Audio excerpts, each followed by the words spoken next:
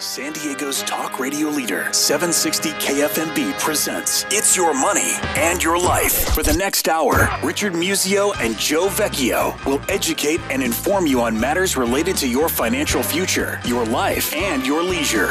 Now, with It's Your Money and Your Life, here are Richard and Joe. All right, good evening, everybody. My name is Joe Vecchio, your co-host, announcer, and producer, coming to you from KFMB Studios with 50,000 watts of power. We're heard not just in San Diego County, but Orange County, LA County, up the coast of Seattle on a good night, down to Cabo, out to the desert. If you get the app for 760 KFMB, you can hear us on your smartphone. And if you go to iTunes and look up the title of the show, It's Your Money in Your Life, you can get us free on iTunes. And we have all these podcasts commercial free on IYMoney.com. Now, time to introduce the main man of the hour. He's a CPA extraordinaire. He's an accomplished author and marathon runner. He is a family office advisor, advising several high net worth families. He's a philanthropist and an all-around good guy. His name is Richard Musio. Richard, good evening. How are you tonight? Doing splendid, Joe. It's good to be here, as always. Absolutely. Hey, I happened to see Roseanne Barr last Saturday night, Balboa Theater, and I got to say, she was pretty hilarious. Did they let her do the national anthem? I was thinking of that, no.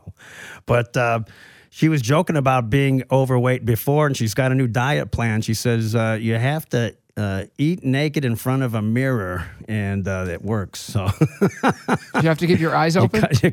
She said, but the fancier restaurants don't like that. But I was going to say, where do you do that? But I got to tell you, besides at home. When the lights came on, we were exiting, though, I noticed a lot of people, they need to try that plan. So that was quite. But I tell you, pretty packed house in more ways than one. So, hey, you've been following any of the Letterman shows? He's got 2 weeks to go here. And I have not. Actually, 1 week by the time this thing airs. But anyway, it's been interesting, except I've just been staying up too late. And let me ask you about the Brady penalty. What do you think of that? A lot of people don't realize he's also going to lose $2 million in salary when he misses. I think it's good. I see he gets to come back and open up against Indianapolis. Yeah, that'll be interesting, huh? So they can sell a bunch of deflated footballs with his face on it. I think they should have made the balls as hard as bricks and fill them up. And fill him up. He's going to appeal. He'll get less than 4 games. Oh, I don't know. I don't think the NFL is going to let them embarrass him, but we shall see. So, hey, any movies or events to talk about before we get into our interview tonight? Nah, not really. I gotta scoot out of town this week to go pick my daughter up at San Jose State, moving her out of dorms after her first year. So gotcha. Well, the Wrecking Crew. I got to go home and pack. Well, the incredible Wrecking Crew is still running at La Jolla Landmark, and I think might be at La Paloma. It just finished at La Paloma. I know they keep bringing it back for like one show time. No, it said something like "Hello Yogananda." Yeah. I'm like, is that a Yogi Berra and Boo Boo movie? What is that? La Paloma. I don't know where they get their films from, but the Wrecking Crew is great. And I'm assuming "Hello Yogananda" came from India, but I'm just guessing. Hello Yogananda. I wonder if they're even on IMDb. I don't even know if people were fighting to get in. They need to see the movie. Hello. Sorry. You don't know who's in that or what it's about or anything. No, right? I know nothing. Well, gosh, you shouldn't even bring. But I love the Wrecking Crew there. Now I'm curious. I'm going to have to look it up. But anyway, also our friend Rod Roddenberry, who's son of the great creator of Star Trek, they are going to have a screening of his wonderful documentary about his dad and Star Trek at July 9th at MOPA. It's called Trek Nation, as you may know, and we're going to have the person who's hosting that event on with us right in the beginning of July to talk about it, Bill Powers with Power Scuba. It's cool. My kids are doing a documentary about me. It's called Hey You, I Need Money. And you're doing the sequel. I'm paying for it. Yeah. It's just 2 words in that one. It's a different title, but a variation on the theme. But anyway... We digress. Hey, we've got a wonderful guest tonight. He's an esteemed attorney. He's been in town here for many, many years, and he's been working in the field of class action law with great success for all that time. And full disclosure, he's a friend, and he's doing a lot of great philanthropic work and work in the field of animal rights. And we'd like to welcome Howard Finkelstein to our show. Howard, how are you tonight? Fine. Thanks for inviting me. I'm glad to be here. Yeah. I before you start, I have 2 quick comments about what you were talking about. One, Mm-hmm. I actually use a much different diet program. Instead of standing on the scale, I actually hold it above my head. Okay. Build up your biceps. That's good. And that works very well.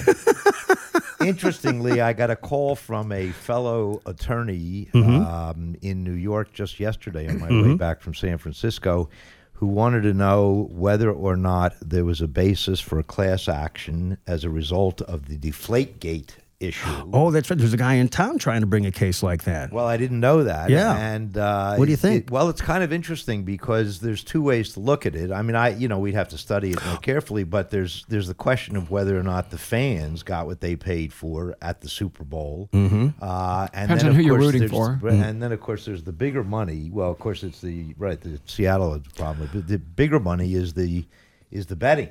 Yeah. Well, my question is, I think they caught it in time for the Super Bowl, but it was the games leading up to it where they were hosted by New England. And apparently, they had control of the footballs. And I can't believe the NFL doesn't. I think in Major League Baseball, don't the umpires and the officials have control of those in custody? But obviously, you can't deflate a baseball, but you probably can alter one, and they've done that in the past, scuffing and everything else. But isn't it just part of the game? What, scuffing the cheat if you're the New England Patriots? Cheating is just part of the game? If you're the New England Patriots? That's the role model we want to see. Well, I'm saying if you're the New England Patriots, isn't cheating just part of the game? Well, Belichick has certainly been caught at it before. Right. Well, you know what? There's going to be a bunch of experts weighing in now about deflating a football in any capacity if that can affect the game. And apparently, especially if they did it just for Brady and not for the other guy. You know what I mean? I think your point is well taken. The footballs clearly should be controlled by the referees. Yeah. Each team shouldn't be allowed to bring its own 30 or 35 balls and deflate them. And apparently, there's two guys who were involved in the actual deflation. They're banned for life from the NFL. Well, they're indefinitely suspended. Well, you mean the shrewd one? Well, isn't that for life, Richard? Indefinitely? No, forever? it means they may be able to petition. Well, definitely may means forever. But anyway, but I digress. Oh, I was mistaken about the class action. There's a local attorney in San Diego bringing a class action suit against Manny Pacquiao for I won't offer my legal opinion. My personal opinion is it was a boring fight. Yeah. It was financially set up to be a boring fight, but I don't know exactly that kind of case is pretty difficult. It seems to me when you have to go back to the issue of Deflategate, it seems to me, I haven't thought this through a lot, and I'm not sure that we would pursue it, but it seems to me that where you have regulations, and the regulations affect exactly the way the game is played, and gives one team an unfair advantage, and that team ends up in the Super Bowl, most likely because of that. There's a causation issue. You do have an issue. First of all, with respect to the fans' expectations, they went to see a game that's supposed to be played fairly, which is not being played fairly.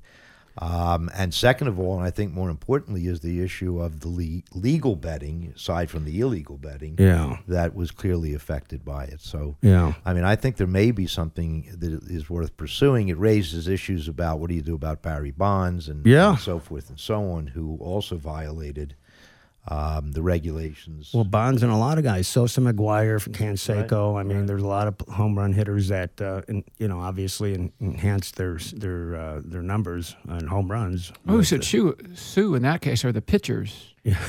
Right. Well, and the issue even, I don't want to spend too much time on this, but the issue, cause it just came up yesterday, and you mentioned it during the opening. But it seems to me that it's a major issue. Obviously, it's a big potential case. I'm not sure how the NFL would deal with it, but the issue really is who do you sue? If you went to Las Vegas and bet a fair amount on the playoff game and then on the Super Bowl as well, and you lost, then who's responsible to repay that? It would sound like it would be the New England Patriots, but now you're talking about potentially hundreds of millions. Maybe you could sue the league too. I mean, they're a $50 billion a year industry, for God's sake. Yeah, I'm not sure exactly what their responsibility would be, because they apparently have this rule that was set up purposely to allow this sort of thing, where each team brings its own football. This sounds like the Pop League. You bring your own uniform, bring your own football. And I think Pacquiao might be a different, an easier case, because the basis of this the lawsuit that the attorney downtown is bringing, is the fact that he did not disclose his injury, his shoulder injury, before the fight, which he's supposed to do on the form to the boxing commission, and Guy had surgery on his shoulder a few days after the fight, so apparently it was bad enough to he would have lost anyway. Rotator, well, probably, but he still wasn't 100% apparently, and a lot of people didn't get their money's worth. And my gosh, for the money it generated. How old is Pacquiao? They're both in their 30s. They're both in their late 30s. Okay, after that many fights, you're never 100%. Yeah, it's impossible. Yeah. Well, the other guy, Mayweather, he's in pretty good shape. I'm 56. So. If I was 100% to go play tennis, I'd never play tennis. Well, tell it to Bobby Riggs and Billie Jean King. Exactly. Anyway, Howard Finkelstein, born in the Philly area, right? Philadelphia? Correct. And Park. Went to a... Overbrook Park? Overbrook Park. Oh, Wilt Chamberlain played basketball at Overbrook High School. Everybody knows this. So did Walt Hazard. You're a UCLA fan. I went to Central High School, which was a special school for special children. Mm-hmm. Did you ride the little yellow bus? No. No, I rode 2 subways and a bus to get there. Okay. Wow. That's the way it was in the old days. Isn't that something? But I had to get into Central High School because I was Jewish and I was white, and my only other choice would have been Overbrook High School.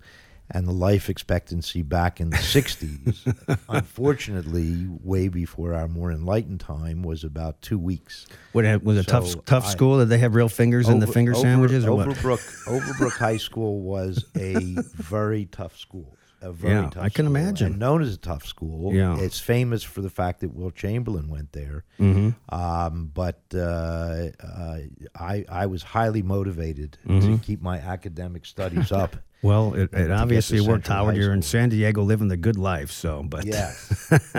Hey, you were talking also during the opening about leisure and work and money and so forth. I guess, we can go through more of my background if you want, but I'm right at the stage of my life for various reasons, medical included, where I'm looking at not being able to practice law, which I've been doing for 30 plus years. And the transition, aside from the financial effects of it, but the emotional, psychological transition, I think, is something that a lot of people, at least in my age group, are facing, because most of my friends and colleagues that I talk to who are in their early 60s are beginning to, face that. And so I don't know if that's a topic that No, that's definitely, and it's part of the reason, we named the show It's Your Money and Your Life, and we put money in quotes because it's all about... I've got a comment to make about that, but we've got to listen to some music. Yeah, we do. We got to take a little break. We'll come right back with Howard Finkelstein, class action attorney, right after this. Hang on. All right, we're back. That's good legal beat music. We're back with class action attorney Howard Finkelstein of Finkelstein and Krintz downtown. We talked to his partner a few months ago, Jeffrey Krintz. Hope he's doing well. With named partners on, the same show. That's right. Yeah. Yeah, We've never done that before. Howard. Yep. I don't know how he did, but... He did fine. He was all right. Just tell him he was all right. Richard, he was fine. He was great. All right, so you went to Central High School, Penn State, history and political science major, and then into Temple Law School. It's all in Philadelphia, right? Yeah, and Bill Cosby, of course, is the famous graduate from Temple. Yeah. And then you clerked for a federal judge in Philly. Was that in Philly? It was in Philadelphia, the Eastern District of Pennsylvania. Judge Van Artsdalen, one of the most wonderful mentors one could ever expect. That's hard to do, to get those jobs, isn't it? Or federal law clerk, any law clerk position, whether it's state court or federal, is very difficult to get, and it is a wonderful honor to be able to be chosen by, in this case, a federal judge, and a particularly great federal judge. And I can't tell anybody that there's any better way to start your legal career than to clerk for a judge. Sure.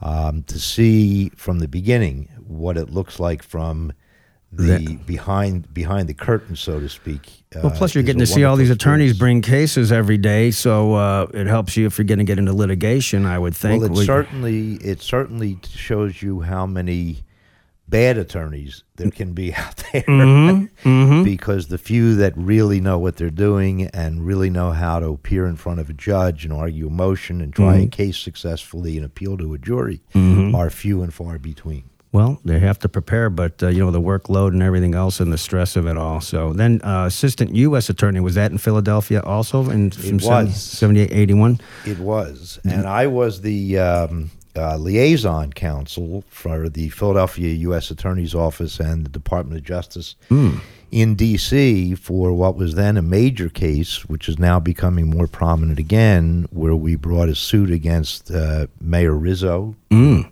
Some of us older people might remember. I remember. He was a sort of legendary police commissioner and mayor, and the Philadelphia Department of Police for a pattern and practice of civil rights violations. There you go. There's still nothing new under the sun, huh? Well, it's sort of a shame to see that there really hasn't been as much change as I would have thought. But I was responsible with 2 FBI agents for interviewing a number of the citizens of Philadelphia, predominantly black citizens, who were asked to come in literally through television ads and newspaper ads to our office to tell us what experiences they've had. In the first few, which shocked me, I thought, well, there's got to be just a couple of bad apples on the Philadelphia Police Department. But the more evidence we developed and the more information we got, and how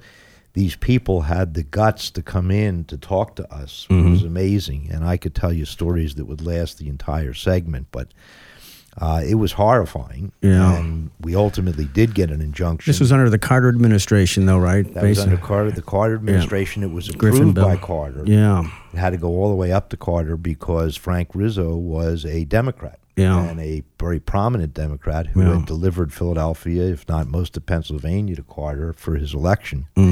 But nonetheless, the number of complaints that had been coming out of Philadelphia regarding the police department just forced him, I guess, ultimately to do the right thing. Was he forced out of office, or would he face any sanctions or criminal, civil, or anything? We ended up getting an injunction, a fairly strong injunction from then Judge Ditter, who was equally appalled by the evidence that was presented in what's called the J memo, the justification memo prepared by the Department of Justice, who enjoined well, first of all, most importantly, we were the first city, I believe, who, by court order, was required to have a civilian oversight panel that would review these complaints of civil rights violations. And I guess that was the key part of the injunction. There were sanctions, fines, etc., but he was not driven from office. He retired after that term of his office and became the head of security at Caesar's Palace in New Jersey. Like Joe Louis or something, the doorman.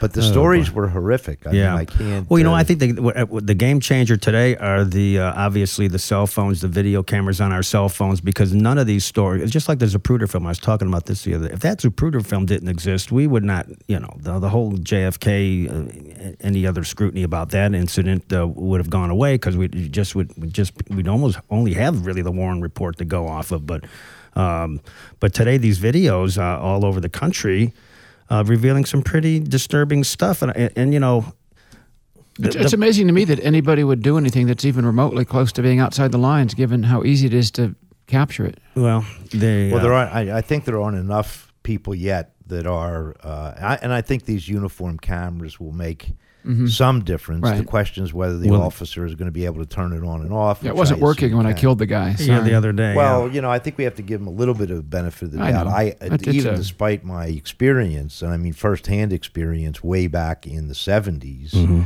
I think there was a group of officers in the Philadelphia Police Department who were responsible, and there was a group that probably pretty much played by the rules. But for example, the rules in Philadelphia was if you cheated on your wife, you were fired immediately by Frank Rizzo. But if you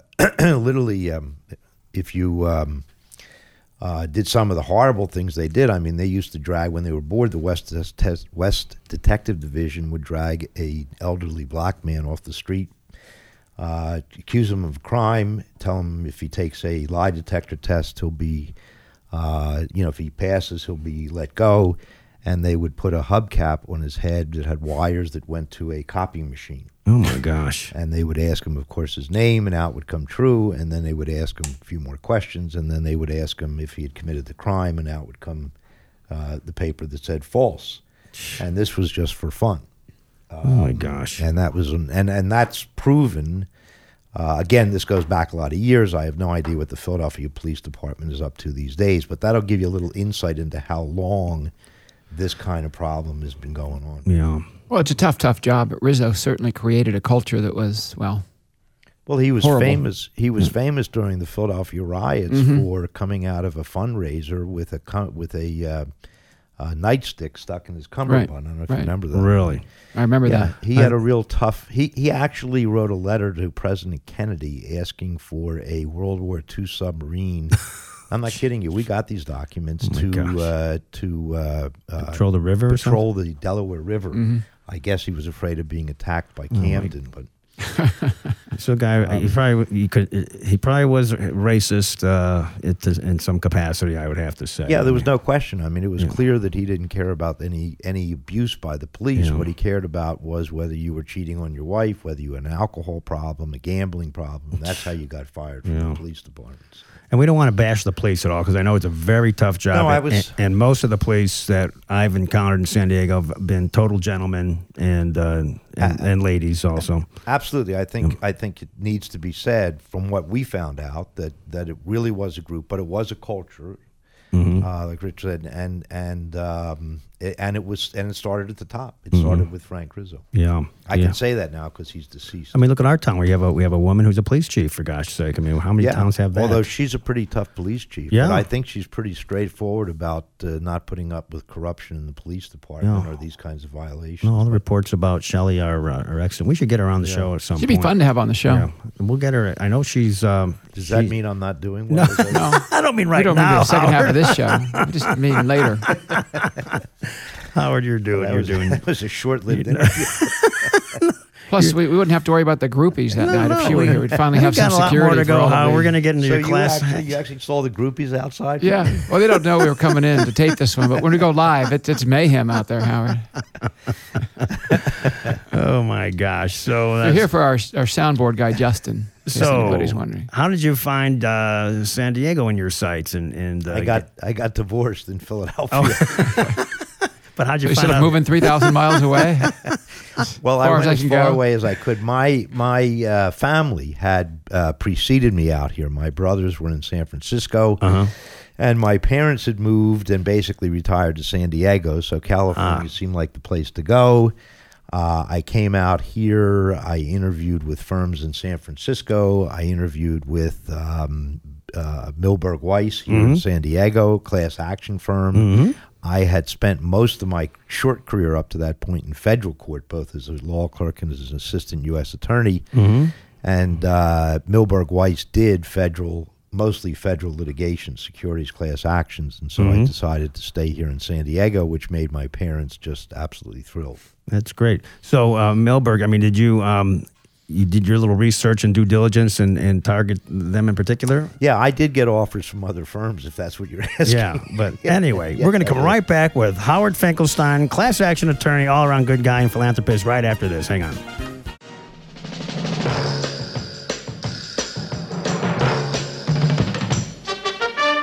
All right, we're back with the second half of the award-winning It's Your Money and Your Life, and now time to go over to Richard to thank our sponsors.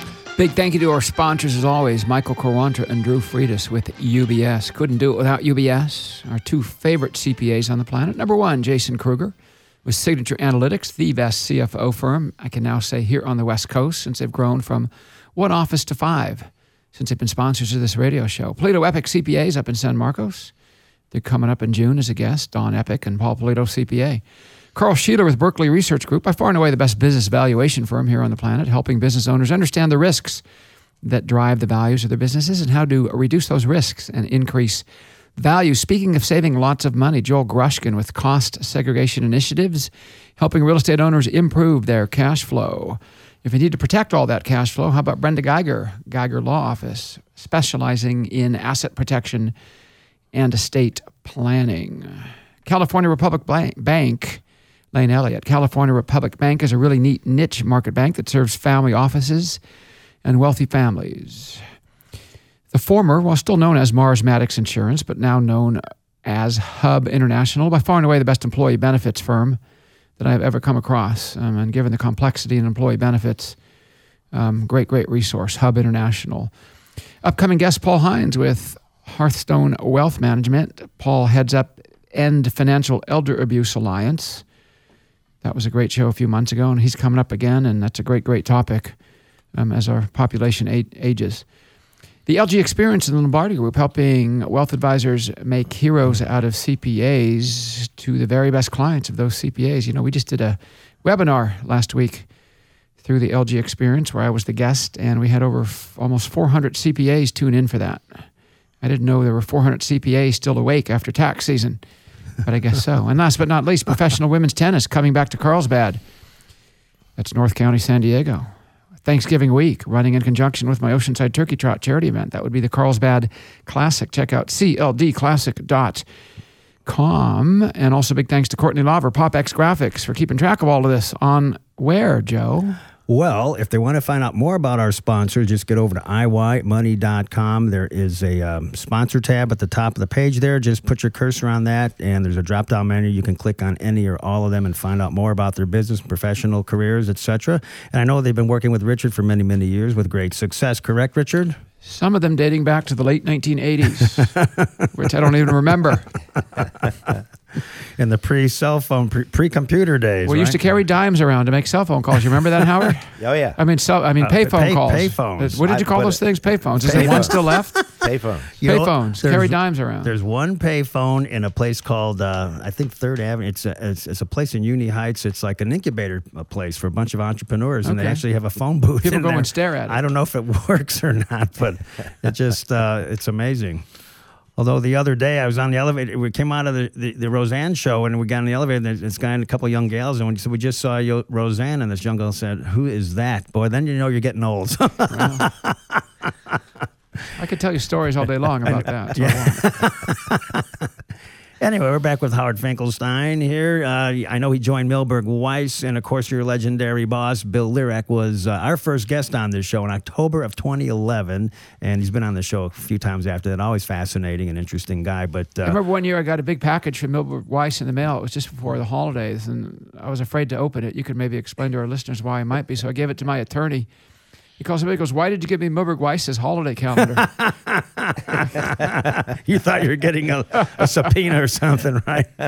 But anyway, I know he had that big class action suit against the United Methodist Church for the stuff they pulled against the retired folks and kind of, I don't want to say screwing them, but,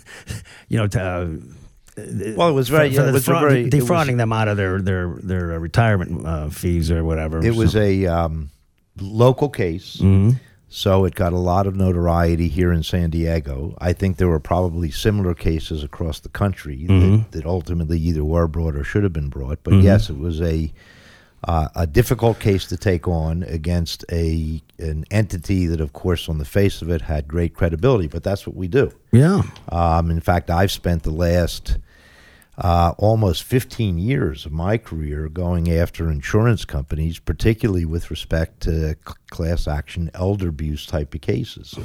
We just finished up the 6th of a number of what are called senior annuities cases against some of the most major insurance companies across the globe. The case we just finished is a company called Allianz, which I'm sure all your listeners are familiar with, who spent the last 10 years effectively selling annuities to senior citizens. Let me tell you, if you have a short-term investment horizon, given your age, many of these people were in their literally early 80s, the last thing you want to do is invest in a long-term investment product. Right, because they want their money back, and there's huge fees to get out, and the surrender charges are anywhere between 10 to 15%, which covers the commissions, which are outrageous, which they have to pay to these sort of insurance agents who can't quite make it in the insurance industry, who are willing to go to these people's homes and sell them a bill of goods. We've seen cases, instances in which they literally not only took their life savings out of their mutual funds and other investments, but then talked them into a reverse mortgage to take the money out of their home to put into these annuities.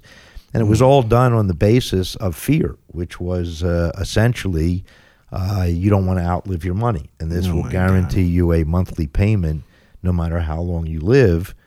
What you give up, of course, is complete access to your funds, so that if you have a financial problem, whether it's medical or your mortgage or your children or whatever, you simply can't access your funds without paying a very, very substantial surrender charge, at least in the first 10 to 15 years. And these people were in their 80s. So this wasn't going to mature until well after their life expectancy. So elder abuse is a very serious problem, particularly because we're all getting older. Well, I know contractors do it and everything else. But how many people were affected by that case, Howard? Well, the Allianz case was a national case. I don't know the exact numbers, but it's in the hundreds of thousands of elderly people. And what's that case valued at, would you say? I believe the settlement value ultimately, we allege damages of over $1 billion, but that's because it included what's called a RICO claim, Racketeer Influence Corrupt Acts Organization Act, which carries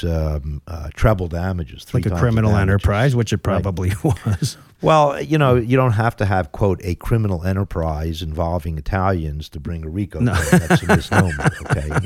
The defense counsel like to argue that to the judge regularly, but there's nothing in the act that says anything about Italians. Yeah. So RICO is a very effective way, and one of the few ways left to bring this kind of a lawsuit on behalf of, for example, in this case, hundreds of thousands of elderly people who had been taken advantage of severely by Allianz working through a network of agents that they had put together. So that's what you needed for a RICO claim. You're at the settlement phase now? We're at the settlement phase. The settlement is, I believe, estimated to be in the $500 million to $700 million range. Wow. It's a very substantial settlement, but we fought the case for, this August will be 10 years from the date the case was first filed. Oh, my gosh. Actually, July. Huh. Well, congratulations. The insurance companies have deep pockets. They have deep pockets, and what they don't have is insurance. Right. It's an odd thing. When you sue a publicly traded company, they have D&O coverage. And ultimately, those cases, I won't say they're easy to settle, but they're easier to settle because ultimately it's the insurance company that pays. Insurance companies do not have insurance for these kinds of claims. Isn't that something? And so it's coming out of their pockets. They need to be licensed and bonded, for God's sake. Well, they're licensed, of course. They're not bonded. They're not bonded, and I don't know who in the hell would bond them because, well, you take AIG, which, of course, was a complete disaster, essentially an insurance company that insured all these derivatives that turned out to be junk, and they didn't have nearly the reserves necessary. So when you talk about bonded, what you're really talking about is making sure that these insurance companies have substantial enough reserves to be able to pay most, if not all, the claims. I mean, one of the greatest dangers we faced in the course of that 9 years of litigation was when the Great Recession happened. I don't think anybody realized that in addition to the banks failing, the insurance companies would have been next. Everybody thought, well, my money's safe in these annuities. Thank God. Don't they go bankrupt sometimes and reform and try to get out of it? They don't call it bankruptcy because it's called reorganization under the state insurance laws, but it's essentially bankruptcy. And the only thing that backs it up is each state has a guaranteed insurance, and they pay so much money into it, but it's a bit of a joke because if a major company like Equitable went down or something, the amount that they would owe, it wouldn't nearly be enough to be covered by these state funds. So when you look at an insurance company, you really do have to look at their best rating, shop around and do your due diligence, right? Because insurance companies do fail. Fascinating, Howard. So Howard, is it easier to bring a class action suit? Wait, Richard, we have to take a little break. We have to take a break. Yeah, we're going to come right back with home stretch. We'll get into philanthropies. I'll try to remember where we are. All right, we'll come right back with Howard right after this. Hang on.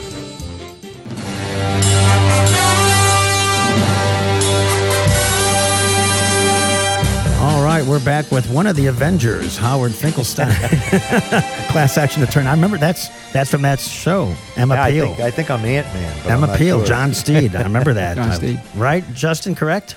Yeah,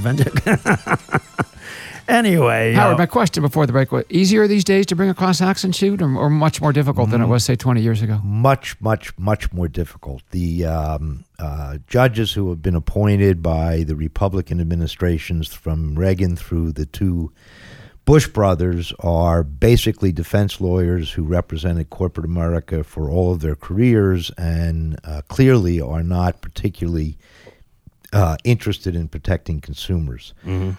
So I would say that it is become almost impossible. The Supreme Court put a nail in the coffin with the Concepcion AT&T case, in which they held that arbitration clauses in everyday contracts, when you go buy a cell phone or this or that, are enforceable, and the class action ban is enforceable. So you didn't know this because most people don't pay much attention to what the Supreme Court does or how powerful it is, but in a 5-4 decision, they basically made it impossible for you to bring a consumer class action for almost any product you buy because they all have these arbitration. Yeah, they want to force. They want you to bring your suit one at a time now, right? Correct. And Correct. Which is kind of ridiculous if there's something. Because most people don't have the kind of money that the legal system requires. But if they're putting out a product or service that injures people, a whole group of people or thousands of people.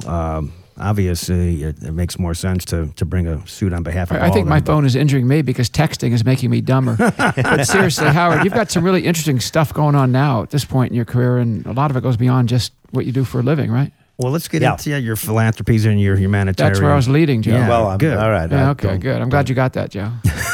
Let's not overstate it, but okay.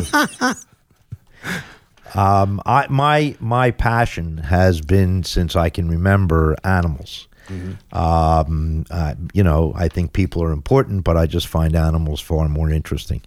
And so at this point in my career, I have decided to try to use my legal skills to the extent I can, but to use my net worth or financial wherewithal as well, and whatever other abilities I can scrape together to try to protect animal welfare. I started a foundation about 6 years ago called the Foundation for Animal Care and Emergencies, which arose out of the loss of our Cocker Spaniel, and we knew what it cost to go through the medical problems with him. And we were standing at the veterinary specialty hospital paying our bill when a young couple came in who had found a little kitten on the roadside whose eyes were completely closed from some sort of infection. And it was a $75 diagnosis fee, which they couldn't pay. And we made an agreement with them that if they would take the kitten and raise her, we would pay it, which we did. And for every year since, we've gotten a picture with this kitten with these most beautiful green eyes.